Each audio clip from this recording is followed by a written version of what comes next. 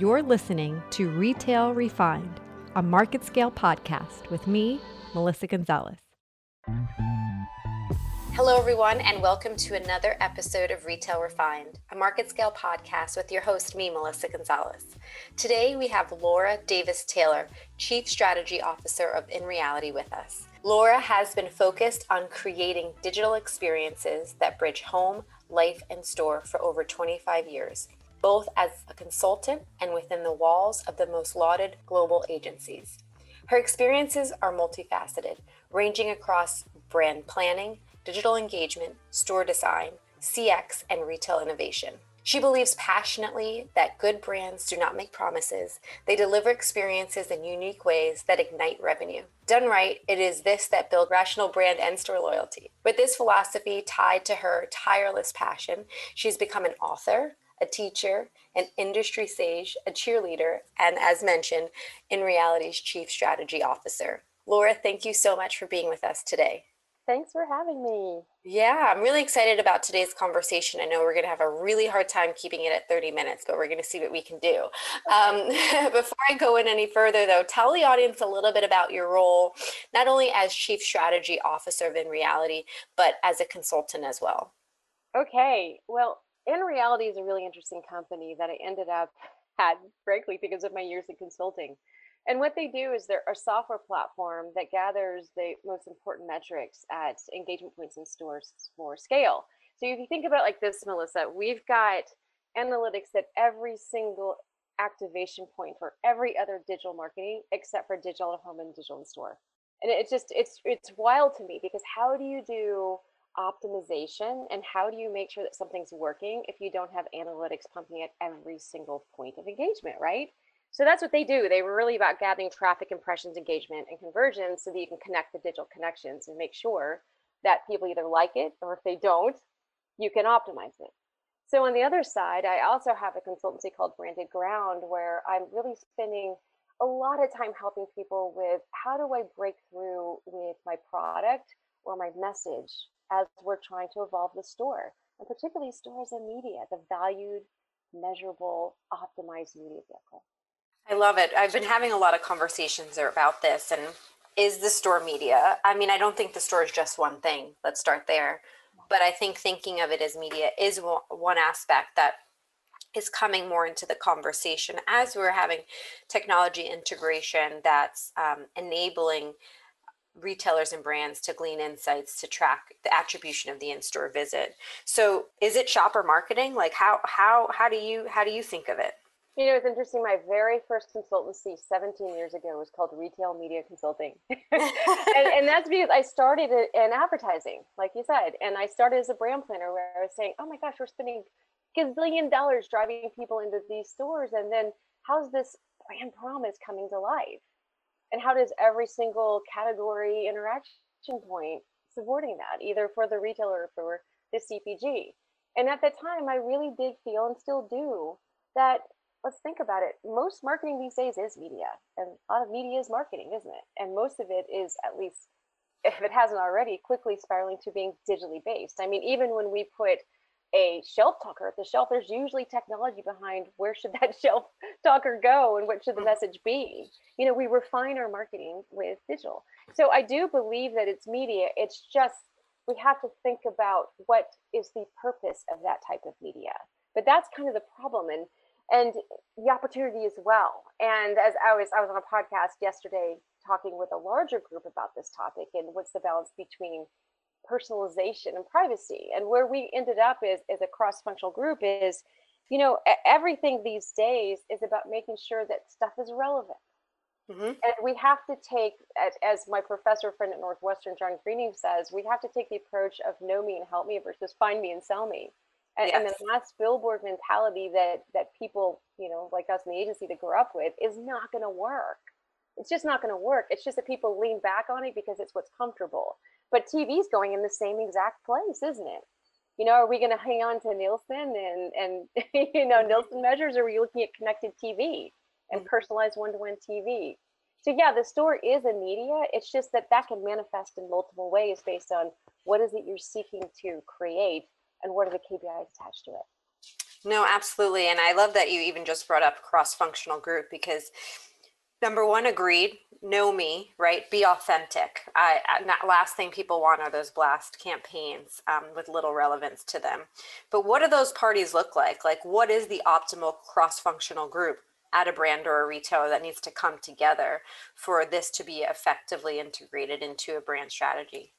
I was literally in the middle of a white paper yesterday. So I was saying, what could it be? And I mean, you work in in-store innovation, so you're gonna giggle when I say this, but it's so funny how it can start with either marketing or it could be media.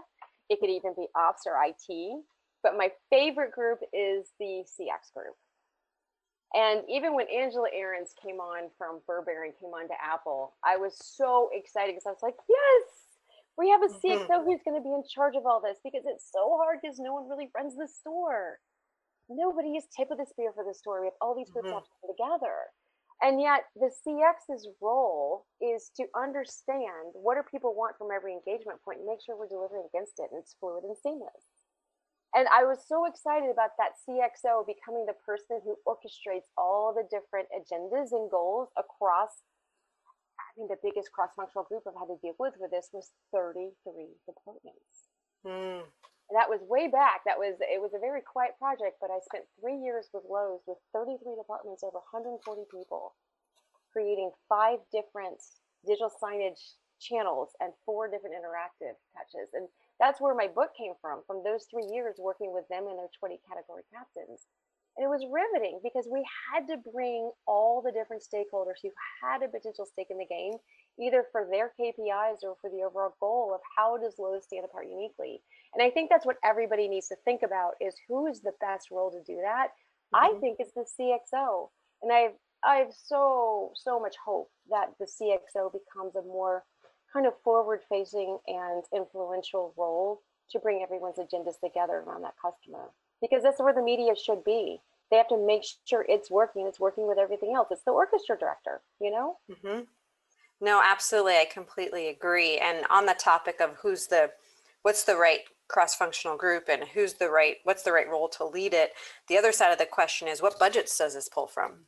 Yeah. Because that's the other side of the equation where brands and retailers are always trying to wrap their head around, like what budget does it come from?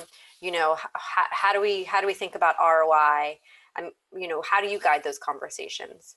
That was, again, writing the white paper right now. The religious debate is this marketing, media, or is this advertising?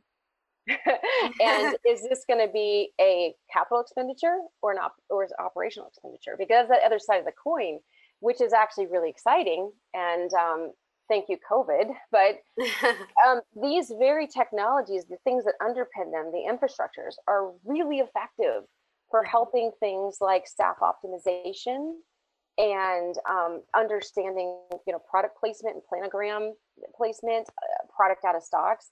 So it's funny. I don't think everyone's really figured it out yet because we haven't effectively come together as integrated groups. I think the yin and yang is the best approach where you look at it and say, okay, everybody come together. How does marketing utilize this? How does merchandising utilize this? And how does store ops utilize this? IT, how can you help us bring it together? What are the KPIs in general? And how do they marry up to the KPI, which we all want the most of, which is sales? And so here's the other thing that everyone's kind of wrestling with, and it's going to be very interesting as we look and see how Walmart Connect and Walgreens, CVS, and others are starting to really look at their stores' media.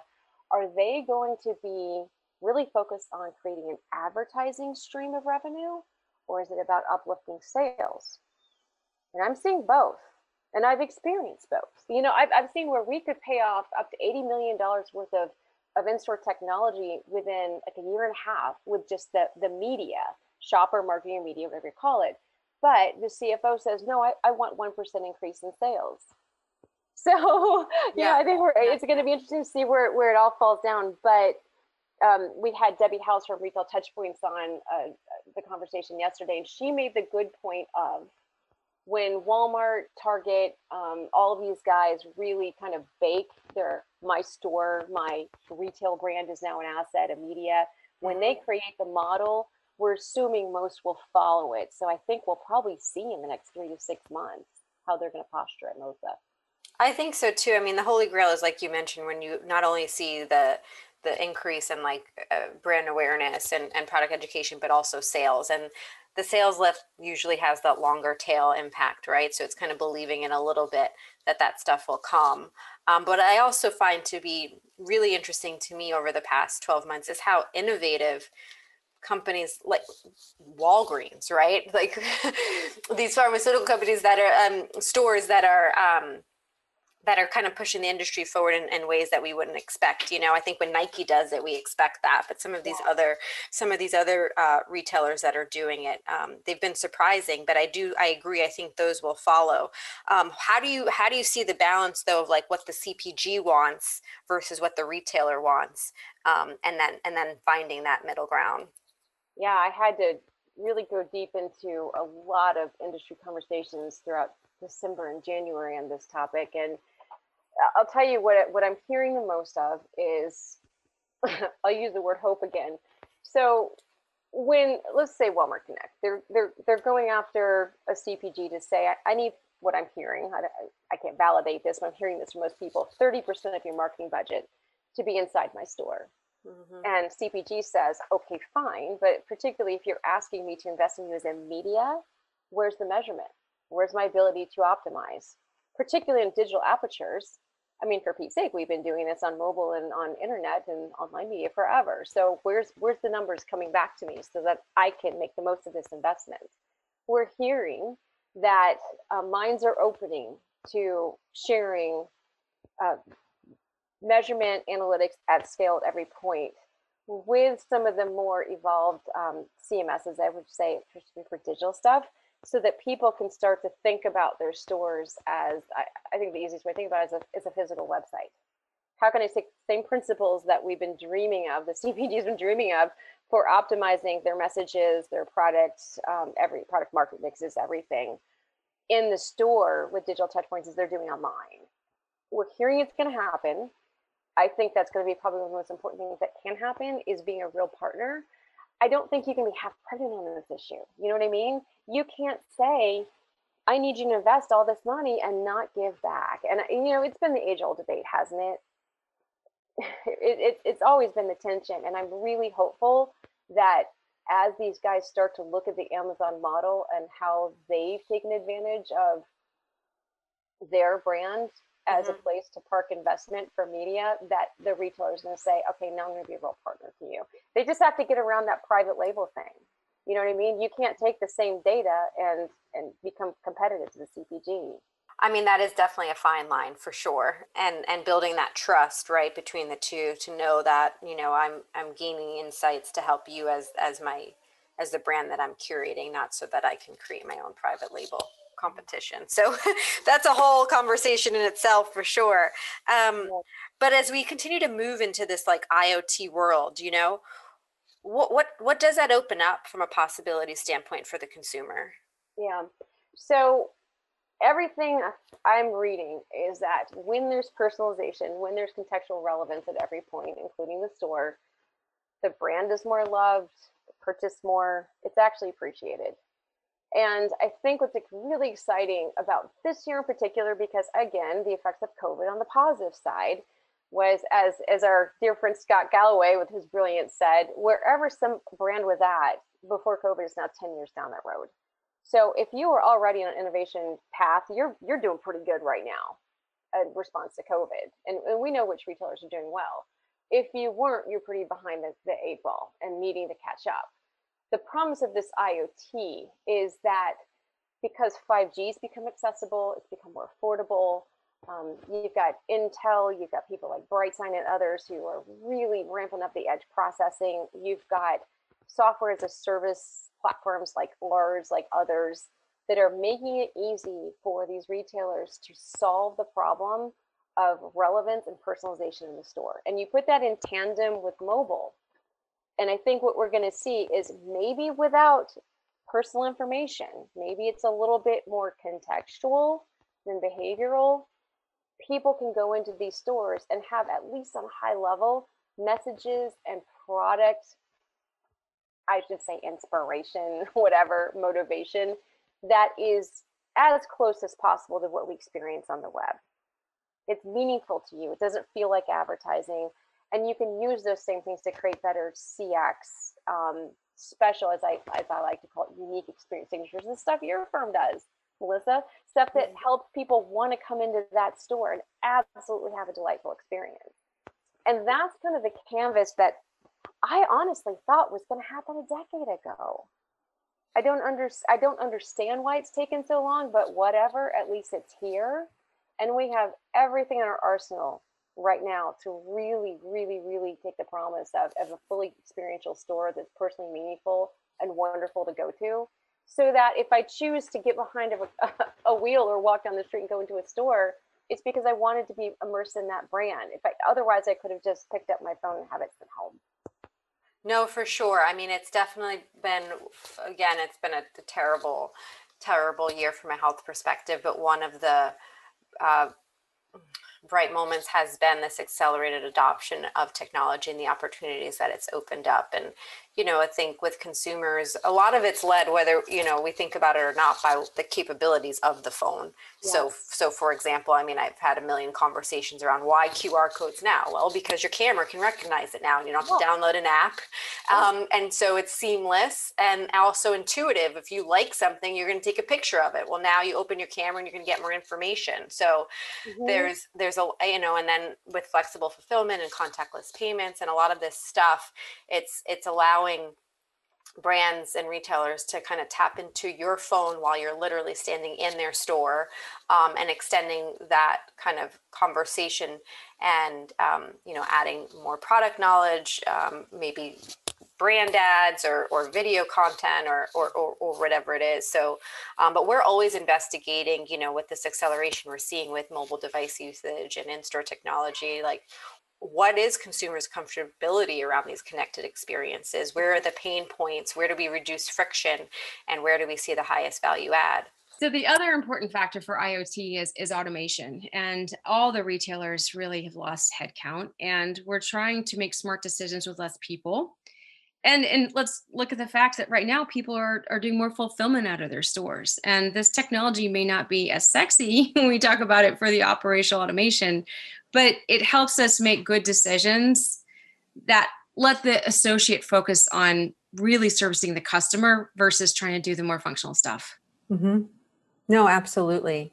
And if I loop back a little too to we had talked about digital signage, like kind of in the beginning of the conversation.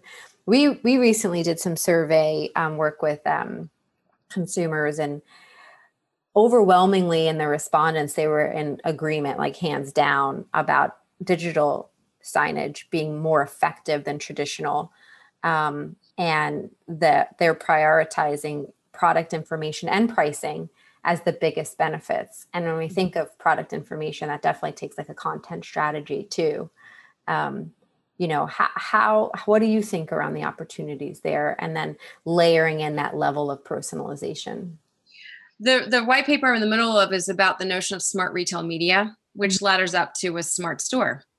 And again, it's the same principles of online where, say it's a macro level, if I can at least see that that's a female of 16 years old versus 55, I can reach in and serve up a piece of content and digital signage that's going to be most likely to be relevant.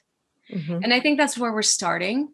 When you can get somebody inside of an opted-in ecosystem, it gets even more interesting because then we're able to really kind of light up behavioral merchandising. Mm-hmm. Oh, I see that's Laura there, and she buys organic and has X, Y, and Z family attributes. Let's see if we can serve up something that's a fun new impulse and inspiration, increase that basket, but make Laura happy because she walked away with some stuff that she didn't know about. Again, it's on the model's there. I just think we haven't had enough integration between those who are running our e-com and those who are running our store. I mean, it's amazing to me. I won't bring them up, but like one of the top big box retailers, I remember going and walking their future store, and I was asking about mobile and I was asking about the digital signage teams, and they said, "Oh, well, we don't bring them in until after the store's designed." Wow, you really? Mm-hmm. You guys said, no, we don't really work with a mobile team. And hopefully that's changed, mm-hmm. but we have to bring these teams together because it's already together for the customer. The customer doesn't care. The customer just sees one brand experience. Exactly. No, exactly. I mean, well, there's one that you won't name that didn't do it as successfully as it could be done. Who do you think's doing it well in the industry? Are there like, if you thought of maybe one retailer and then one brand that you think's really, really doing it well in terms of integrating, purposeful integration and effective integration of in-store technology? For sure, Sephora. Yeah. I mean, for sure. God love them. The beauty brands have been a lot more focused on, I mean, they know their target market and they've been very creative and they've been testing to learn and they've been agile and they're bringing all the channels together and some stuff doesn't work and some stuff does, and I think that's really that's the idea is we're creating the future right now. We're inventing the future right now. Firms like yours are doing this. And so I think Walmart is getting there. They're getting there. I'm excited to see if Target goes in store with Roundel. I think they need to. I think they're both very unique brands and have an opportunity to do this uniquely for their brand promises. And of course, especially groups like Nike. I mean, I think that's it. Sure. I like how they've gone gangbusters with the flagship stores, but then taken some of those ideas into the more granular kind of microcosm ideas that go at scale. And that's one of the things that's frustrated me for years with these flagship projects. And I've been involved in some of them where we test and learn all these fun things, but then the footprint never sees it, or they never see the outcomes of the things that people really loved. Mm-hmm. Again, I think that's because of a lack of integration, but well, bringing up Nike, I mean, what I do appreciate what Nike's done, and they've talked about it publicly, is how they have brought their digital teams and their, physical retail teams together, sitting, they sit at the virtual table, I guess, together, and they're having a holistic conversation about the customer journey, and not thinking about it in silos. And I do think that's a key aspect to success. Yeah. And the digital natives all do it. You look at Fabletics, you look at Adore Me, you look at these folks that come from online and it's already in their DNA. Mm-hmm. I think it's pretty interesting. Like I love Fabletics because they didn't even start stores really because they wanted to create a retail channel. They did it for research. And then all of a sudden they realized, wow, look at all this great stuff we can do. That's a pretty interesting model as well. Mm-hmm. No, absolutely. That's one thing I would say for the Lioness Group that's been exciting. I mean, we work with D2C and we work with, with retailers, but a lot of the times when we're working with the digital natives that are coming to physical retail for the first time, they're born on data. They're born on thinking that way. They're born on tracking customer paths and understanding consumer behaviors and pain points, and then interweaving that as we're approaching the design of their physical retail experiences. One of the things too that I just would love to dig in a little bit when I think of what In Reality provides to brands. I mean, it's really that InView analytics platform. Can we just touch upon that a little bit, like the insights that you're able to help these retailers and brands, the insights that you're able to provide back? It's a really interesting company because they've been around for a decade, and it's a global company, but started with a lot more BI inspired data than we offer now, for good reason. And again, you're going to giggle. People weren't using the depth of data we were providing. So they just weren't. They just weren't doing it. And so we really, again, scaled down to, at every single engagement point that you're measuring, getting traffic, impressions, engagement, and conversion. Just those 4 basic metrics. And when you can do that, it's behavioral analytics. You can see, here's the amount of people who walked by, here's how many looked, here's how many engaged, and here's how many bought. If I try something else, what happens to that number? If I try something else, what happens to that number? I mean, it's very simple P&L, but it's very simple optimization. Yeah. But it doesn't work if you're not at scale. And that's a big part of this white paper I'm working on, because I think it's very frustrating that we look at a Nielsen model and just do a moment in time audit on some of these things versus installing these things at scale so that we can optimize them in real time. And we will never be able to take advantage of a smart media or smart store if we can't start there. It's digital. It's the basics. We have fluid digital connection points. We have to connect those connection points with similar metrics so we can get a wide angle view. And when we do, we can control our outcomes. It's that simple. No, how closely do you work then with your clients? Do you help them with analyzing that data and then referring back possible action steps?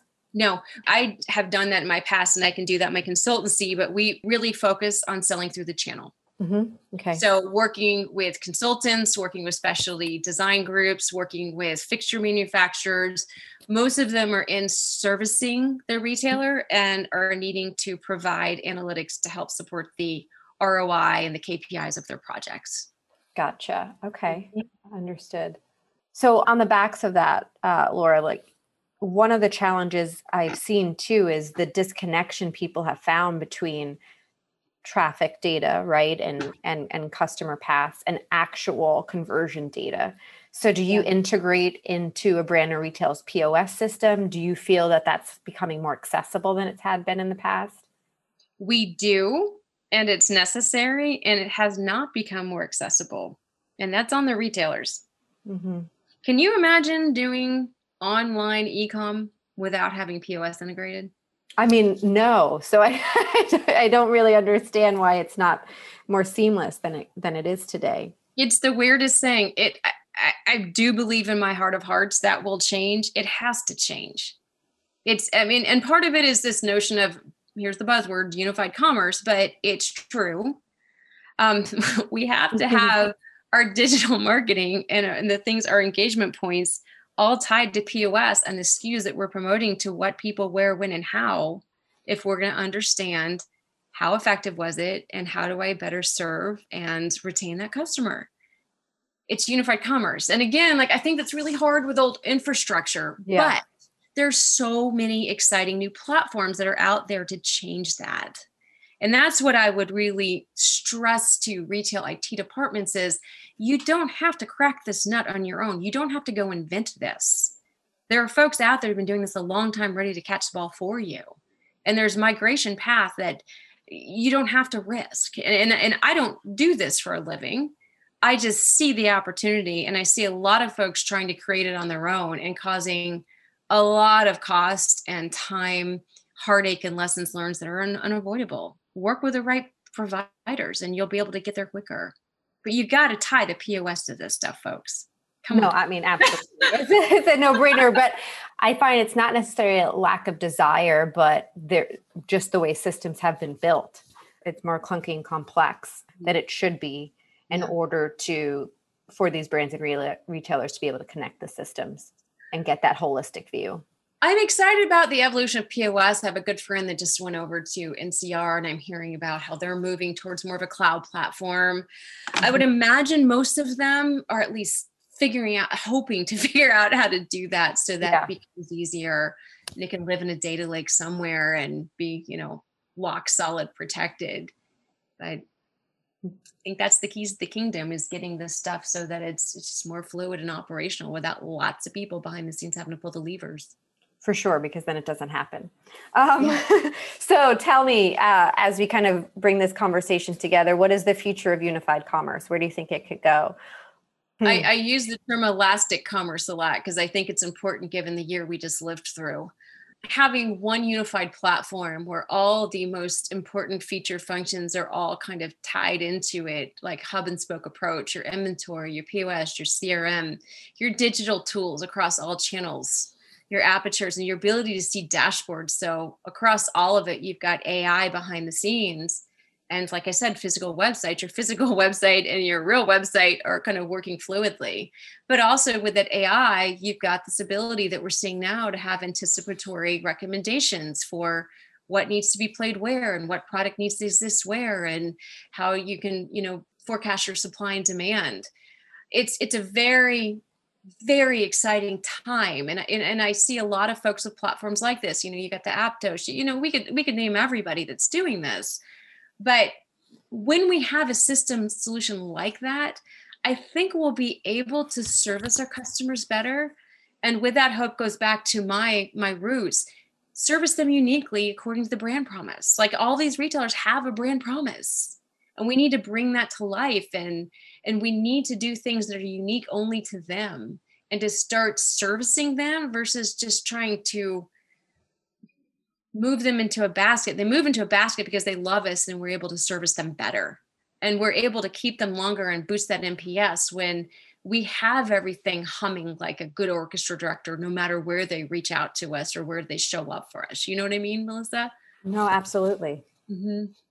Absolutely. I love the term elastic commerce. Mm-hmm. Because I have this picture of this like Gumby in my head, but I like the possibilities of that.